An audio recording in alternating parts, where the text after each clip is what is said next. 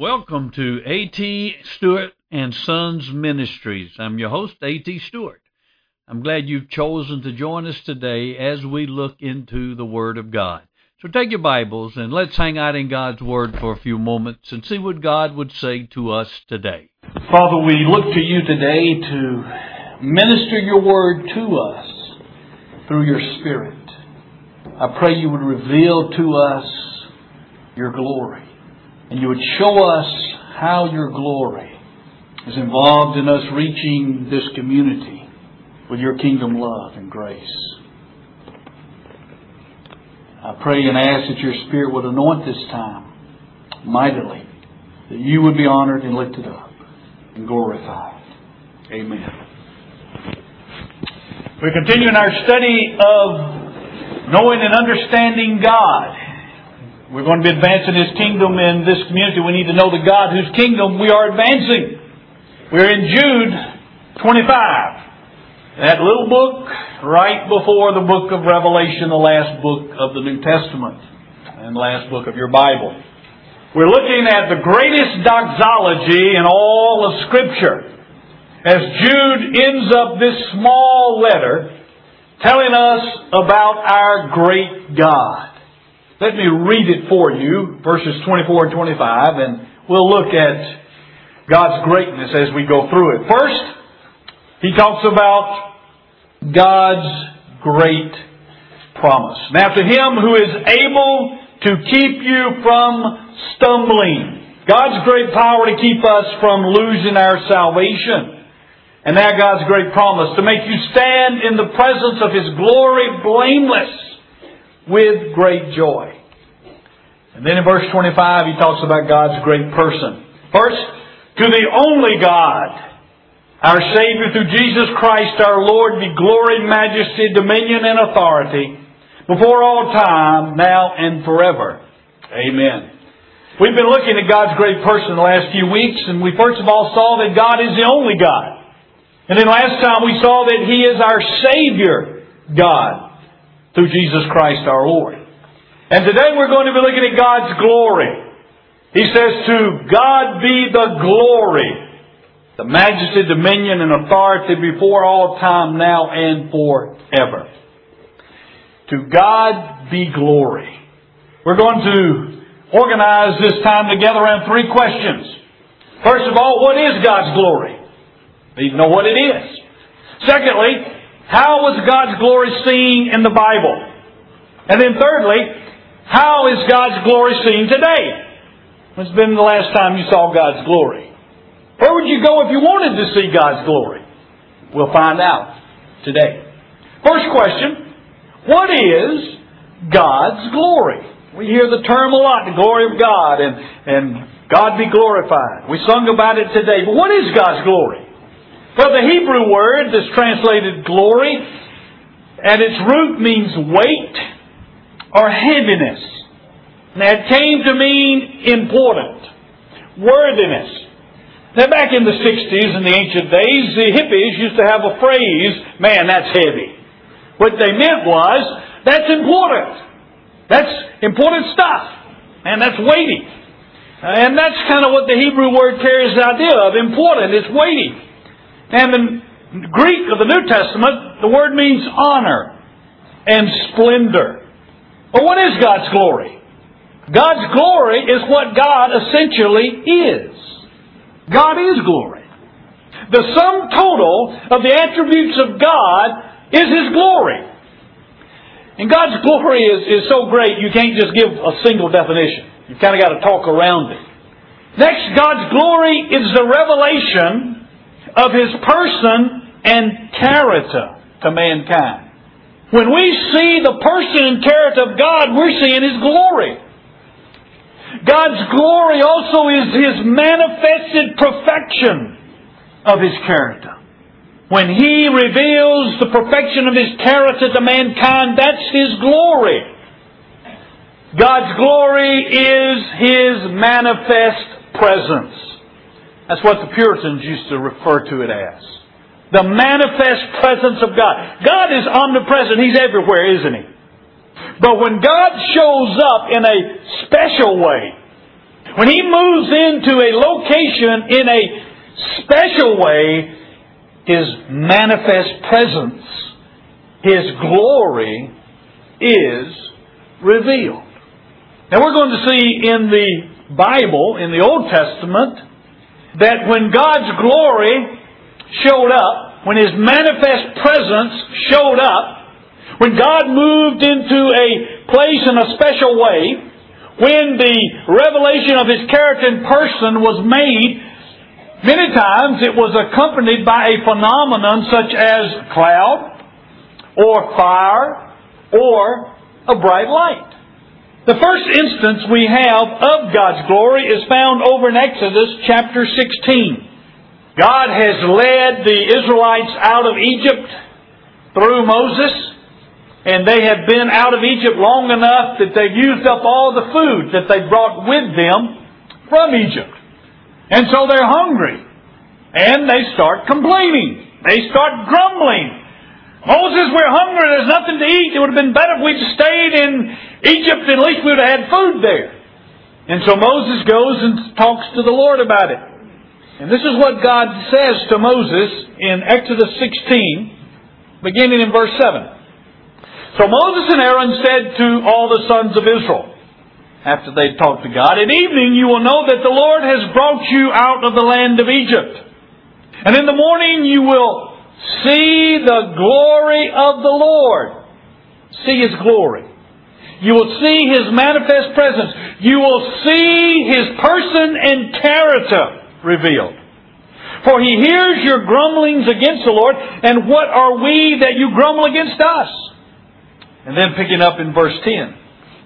It came about as Aaron spoke to the whole congregation of the sons of Israel that they looked toward the wilderness, and behold, the glory of the Lord appeared in the cloud. Notice it doesn't say in a cloud, but it says in the cloud.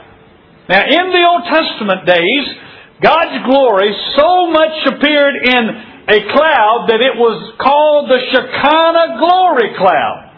And it was known as the cloud. Not a cloud, but the cloud, the Shekinah glory cloud. And God appeared in the cloud, and the Lord spoke to Moses, saying, see, God showed up in a special way, His manifest presence. "I have heard the grumblings of the sons of Israel. Speak to them, saying, at twilight you shall eat meat, and in the morning you shall be filled with bread, and you shall know that I am the Lord your God." God's glory showed up that day as He provided food for the Israelites, although they were a grumbling, complaining people. Well, if God's glory is the manifestation of His character and person, what did we see of His character and person there? You see His grace. They didn't deserve this food. They were complaining and grumbling. We see His compassion that He feeds His people. We see His mercy revealed. We see His power as He creates bread and meat bread out of nothing, manna, and He brings the food that they need, brings the quail that they might have the meat that they need. The next time we see God's glory is over in Exodus chapter 24. Here the Israelites have come to Mount Sinai. You remember it was here that God gave the Ten Commandments, and He entered into a covenant with the nation of Israel. And they became His people, and He became their God. Well, in Exodus 24, beginning with verse 15, we read, "Then Moses went up to the mountain, and again the cloud covered the mountain," the Shekinah glory cloud. "The glory of the Lord rested on Mount Sinai, and the cloud covered it for 6 days. And on the seventh day He called to Moses from the midst of the cloud, and to the eyes of the sons of Israel the appearance of the glory of the Lord was like a consuming fire on the mountain top." Now, we didn't see in the other verse how God's glory appeared in the cloud, but here we're told it was appearing as a consuming fire. Now, if I took a match out of my pocket and struck that match and lit a candle and was holding that candle up, would you say that candle represents a consuming fire? No, I wouldn't. But now, if you go out to a forest fire, if you've ever seen a forest fire and how it just rages and just licks up everything in its path, now that's a consuming fire.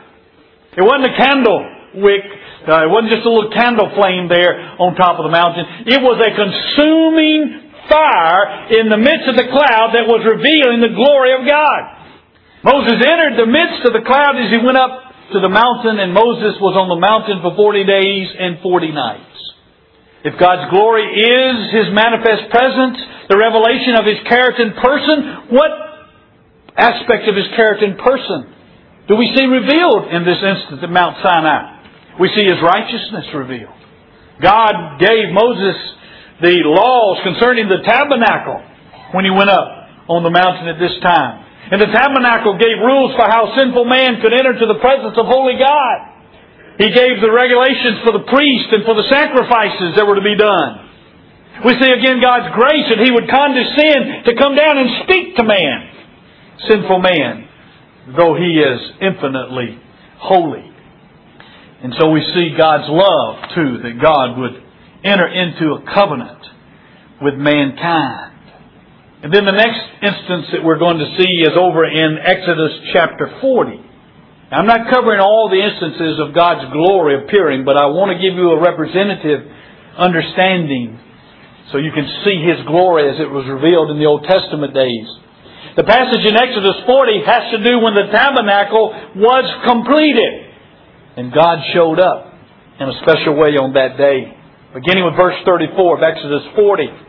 Then the cloud covered the tent of meeting, that's the tabernacle, and the glory of the Lord filled the tabernacle. God's presence came so mightily in that tabernacle. Look what happened in verse 35. Moses was not able to enter the tent of meeting because the cloud had settled on it, and the glory of the Lord filled the tabernacle. It was so great he couldn't stand to be there. He had to leave. You see, no person can stand in the full presence of God's unmitigated glory. It would take our life out of us. Our human being, our human life as it is today could not stand the revelation of the full glory of God. It would just totally suck our life out of us. And so Moses had to leave. Verse 36. Throughout all their journeys, whenever the cloud was taken up from over the tabernacle, the sons of Israel would set out. But if the cloud was not taken up, then they would not set out until the day when it was taken up. For throughout all their journeys, the cloud of the Lord was on the tabernacle by day, and there was fire in it by night, in the sight of all the house of Israel. You see, the tabernacle represented God's presence with the nation of Israel. God was said to dwell between the cherubim on the Ark of the Covenant lid in the Holy of Holies that was in the tabernacle. And this cloud that was over the tabernacle represented the presence of God with the people of Israel. They never had to doubt if God was with them. All they had to do was go outside their tent and look up and they could see the cloud. And then if it was night, it was a fire pillar. And they could see it. God's with us. He's here. We know it. And when God wanted them to move, the cloud would move. And they'd break camp and follow the cloud. And when it stopped, they'd stop. Sometimes it'd be a day. Sometimes it'd be a week. Sometimes it might be months. They just follow the cloud. Whenever God said move, they moved. And it represented the presence of God as He dwelt among them in the tabernacle. That was His presence. But one other time I want to bring out is in Leviticus. And it has to do with God's glory being manifested in the atoning sacrifice. Because the atoning sacrifice was when God said, I, a holy God, will have communion and fellowship with sinful man. But it must come at the price of the shedding of blood. It must come at the price of the death of a substitute. And so God allowed for that substitute to die in our place, in man's place, that He might have fellowship with sinful man. Leviticus 9, we see this truth coming out. Beginning verse 5. Verse 6. Moses said, This is the thing which the Lord has commanded you do, that the glory of the Lord may appear to you. Moses then said to Aaron, Come near to the altar, offer your sin offering and your burnt offering, that you may make atonement for yourself and for the people. Then make the offering for the people that you may make atonement for them, just as the Lord has commanded. Verse 22. Then Aaron lifted up his hands toward the people and blessed them, and he stepped down after making the sin offering and the burnt offering and the peace offerings. Moses and Aaron went to the tent of meeting. When they came out and blessed the people, the glory of the Lord appeared to the people. Then fire came out from before the Lord and consumed the burnt offering and the portions of fat on the altar. And when all the people saw it, they shouted and fell on their faces. When God said, I will accept a substitute death in your place, that my holiness might be satisfied, that my love might be revealed, that I can have fellowship with sinful man, it was a manifestation of His person and character. It was His glory being revealed. And it was revealed here in that sacrifice and the fire that came out and licked up the sacrifice. His grace, His love, His righteousness, His holiness. All those revealed in this atoning sacrifice. His glory. That was God's revelation of His glory in the Old Testament. Now when we come to the New Testament, it changes. How does God manifest His glory in the New Testament? Well, remember, God's glory is the manifested perfection of His character. Who God is. It's a revelation of His person and character to mankind. Well, where do we see the revelation of the person and character of God in the New Testament? In Jesus. That's why John wrote in the first chapter of his book, in verse 14. And the Word became flesh and dwelt among us. And that word dwelt is the word tabernacle. And we saw His glory, the glory as of the only begotten from the Father, full of grace and truth. Look at it from the perspective of glory that we've been talking about. John writes, and the Word became flesh, and he uses the word tabernacle. This Greek word is the word tabernacle. He has in mind the Old Testament tabernacle, where God dwelt among His people. He's saying, look, God's among His people now, not in the tent, but in Jesus. And we saw His manifested presence. We saw the perfection of His character, His glory, as of the only begotten from the Father, full of grace and truth. Now only one time, and only to three people, did Jesus reveal the glory of God as a bright light. You remember that? It was at the Transfiguration, as we see it in Matthew 17. 6 days later, Jesus took with Him Peter and James and John, His brother, and led them up on a high mountain by themselves, and He was transfigured before them, and His face shone like the sun, and His garments became as white as light. Now, Jesus contained the glory of God. In Him dwelled all the fullness of deity. But it was at this occasion that He allowed that glory to shine forth through His humanity, so much so that not only did He shine, but His clothes shone as the sunlight. Now He did that as an encouragement to His disciples because they were about to go through tremendous sufferings and persecution. And He did that it might be recorded in His Word, and all might know that Jesus is the glory of God. If there was any doubt that He was the glory of God, this removed it, as His glory was manifested, even as it had been in the Old Testament in that bright light. But that was only that one occasion. The norm for the revelation of the glory of God in Jesus was through His miracles, as John tells us in John 2:11. After Jesus had turned the water into wine at the wedding at Cana, John tells us this in verse 11. This beginning of His signs Jesus did in Cana of Galilee, and manifested His glory, and His disciples believed in Him. You see the word signs? It is attesting miracles. It is the miracles of Jesus that particularly attest to His divinity, that He is God in the flesh, that in Him dwells the glory of God.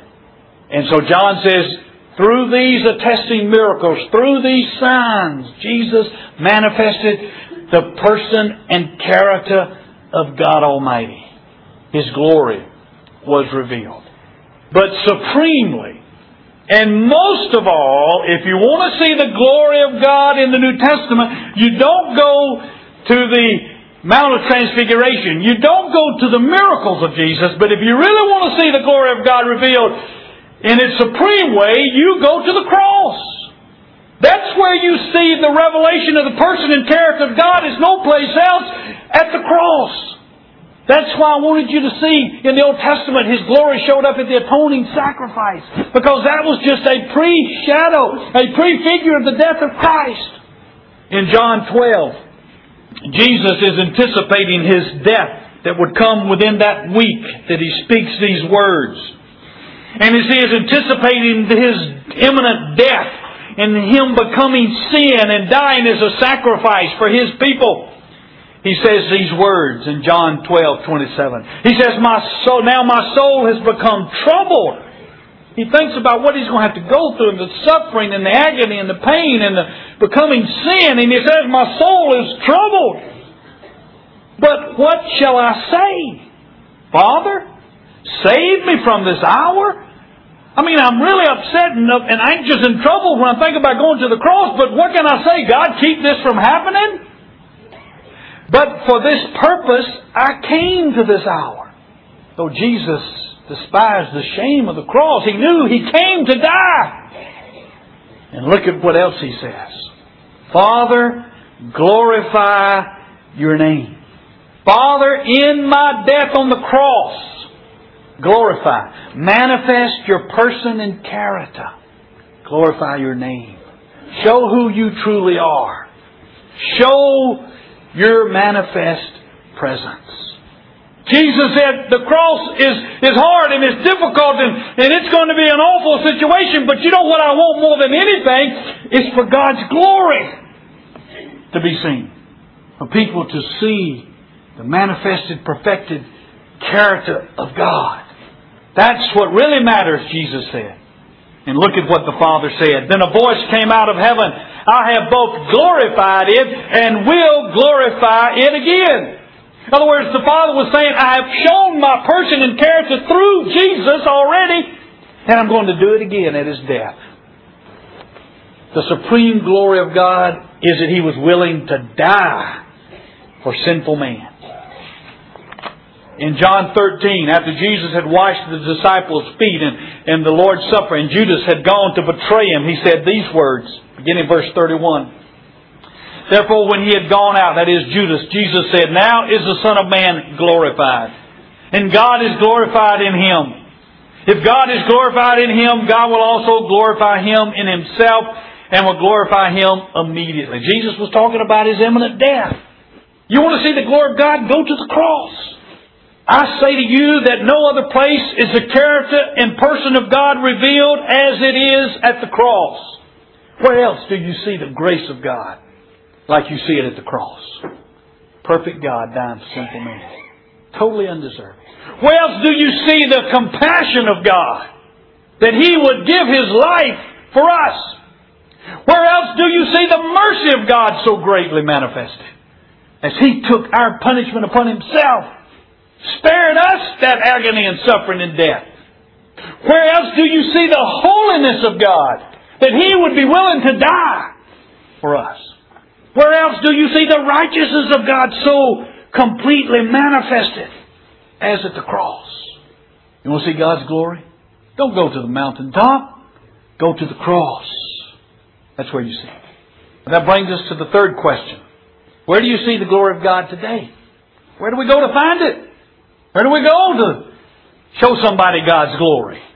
Believe it or not, in the Old Testament, it was in the tabernacle. In the New Testament, it was in Jesus. Today, it's in us.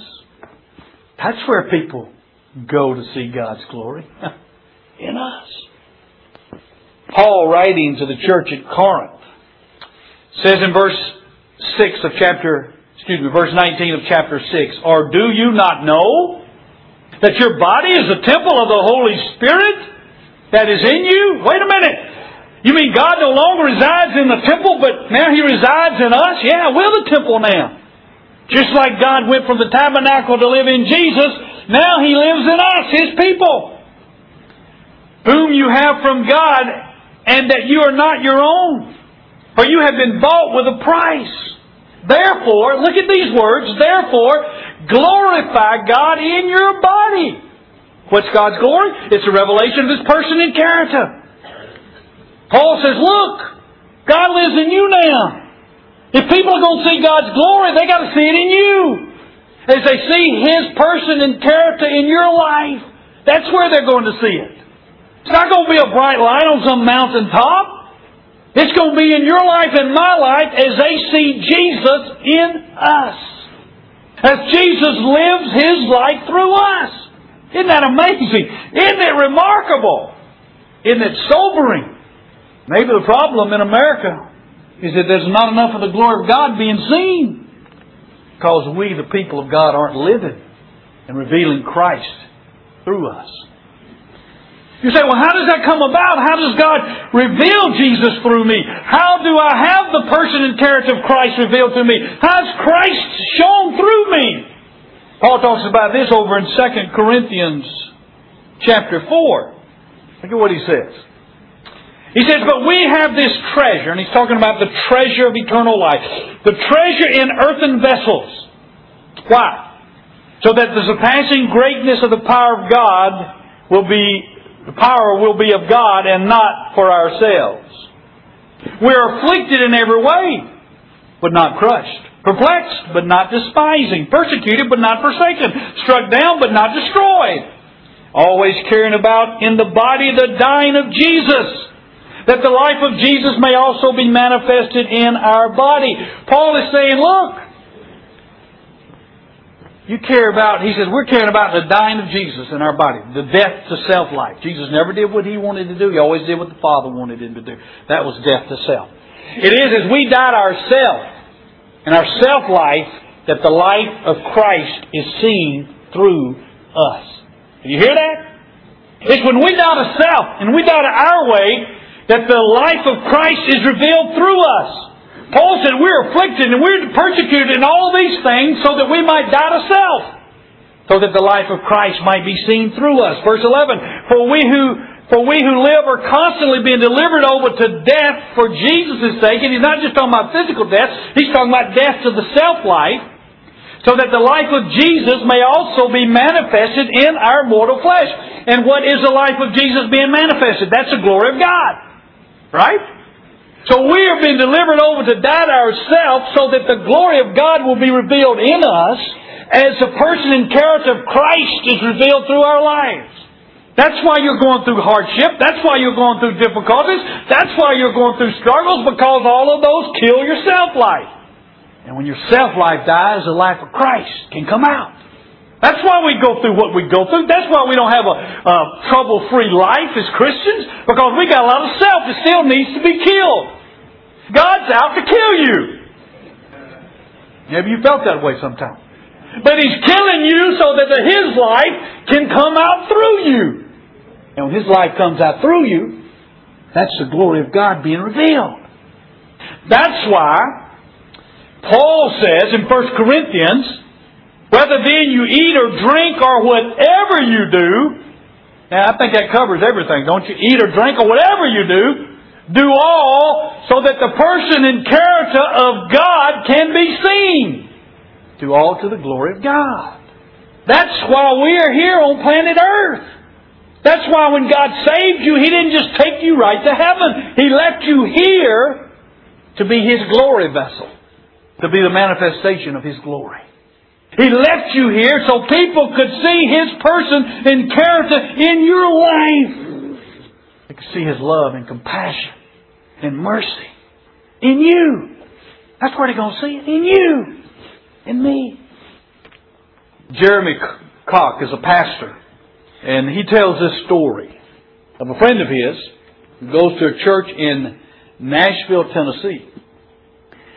And in this church there was a lady who, in studying her Bible and in listening to the sermons, she just got increasingly convicted that she needed to reach out to her community with the love of Christ. She needed to advance God's kingdom in her community.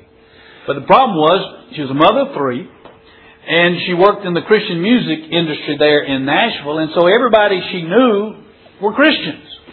And so she asked her church, she shared with her church her concern and her burden, and she said, pray that God will open up opportunities for me to advance His kingdom in our community. And so she prayed, and the church prayed, and 3 weeks later, she got a phone call. And the guy said, a friend of mine said they heard you play the piano, and I need someone to play the piano for me Friday night. Said, could you do it? Well, she immediately thought, now this is the answer to a prayer. So she got the address of the house and she said, sure. Well, when she got to the address Friday night, it wasn't a house, it was a bar. So she was a little nervous, outside her comfort zone all the way.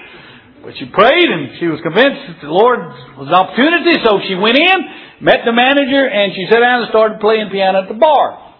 One guy came up and talked to her a little bit. His name was Jazz. But she left and really had only had a surface conversation with him. So she didn't know exactly what was going on. But she was kind of glad to get out of there and went home. Well, Monday, she got a phone call from the manager of the bar, and he said, I really want you to come down and help us out every Friday night. She said, well, I need to think about that a little bit. So she went to her husband, talked to him. They went to the elders of the church, and they prayed about it and said, is this an opportunity? Is this what we need to do? And they felt like it was. So she went back the next Friday night, and lo and behold, Jazz was there to meet her and talk to her.